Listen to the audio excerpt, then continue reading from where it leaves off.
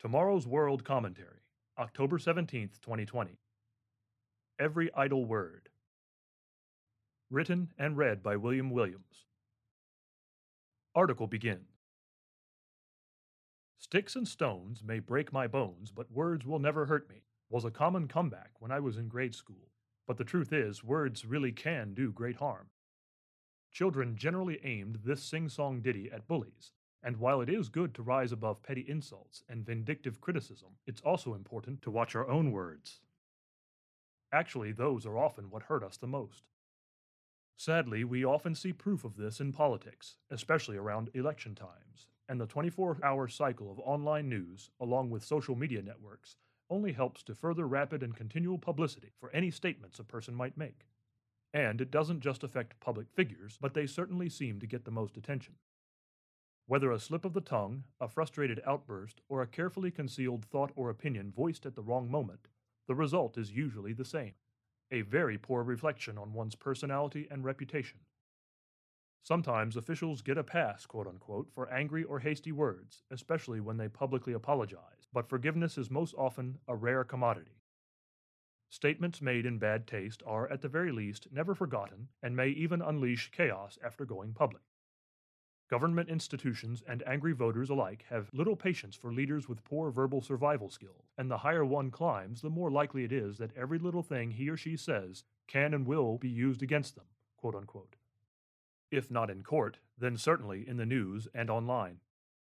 Remarks better left unsaid can hurt personal relationships as well.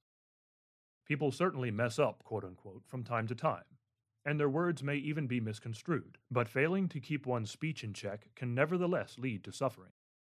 Sometimes people also make revealing statements where they think no one will hear, and when those get out, there may be severe repercussions. Good social habits require that we watch our words to protect both ourselves and others. But is not getting caught making inappropriate remarks all that matters? Is it important to guard not just our tongues, but our thoughts as well? The Bible, God's own wisdom in print, teaches that it is, and instructs us how. Ecclesiastes chapter 10 verse 20 warns that secretly cursing others, especially authority figures, can unexpectedly cause a person great trouble. Numerous verses in the book of Proverbs warn against speaking too much or at the wrong time. Proverbs 10 verse 19, Proverbs 13 verse 3, Proverbs 17 verse 28, Proverbs 21 verse 23, and Proverbs 27 verse 14.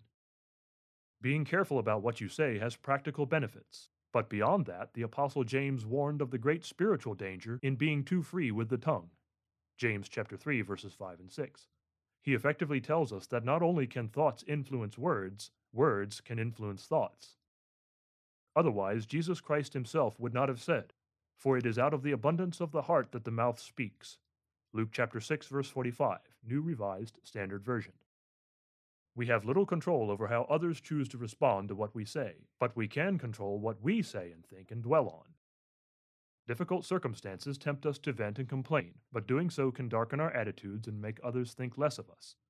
It's better to remember the Apostle Paul's words. Finally, brethren, whatever things are true, whatever things are noble, whatever things are just, whatever things are pure, whatever things are lovely, whatever things are of good report, if there is any virtue, and if there is anything praiseworthy, meditate on these things. Philippians chapter 4, verse 8. This is rock-solid advice for guarding the tongue, because the less negative our attitudes, the less we're tempted to speak ill. A positive mindset also lays a foundation for building character and esteeming others better than ourselves, since so much of what we say affects those around us. And we should take note that God is always listening, Matthew chapter 12, verse 36, so as to know what lies in our hearts. End of article. There is no end to the world's complaining, deceit, and evil speaking, but there are also hopeful things to consider. If you are encouraged and would like to read more, be sure to subscribe to the Tomorrow's World magazine, which can offer insight about this and many other issues facing Christians and the world today.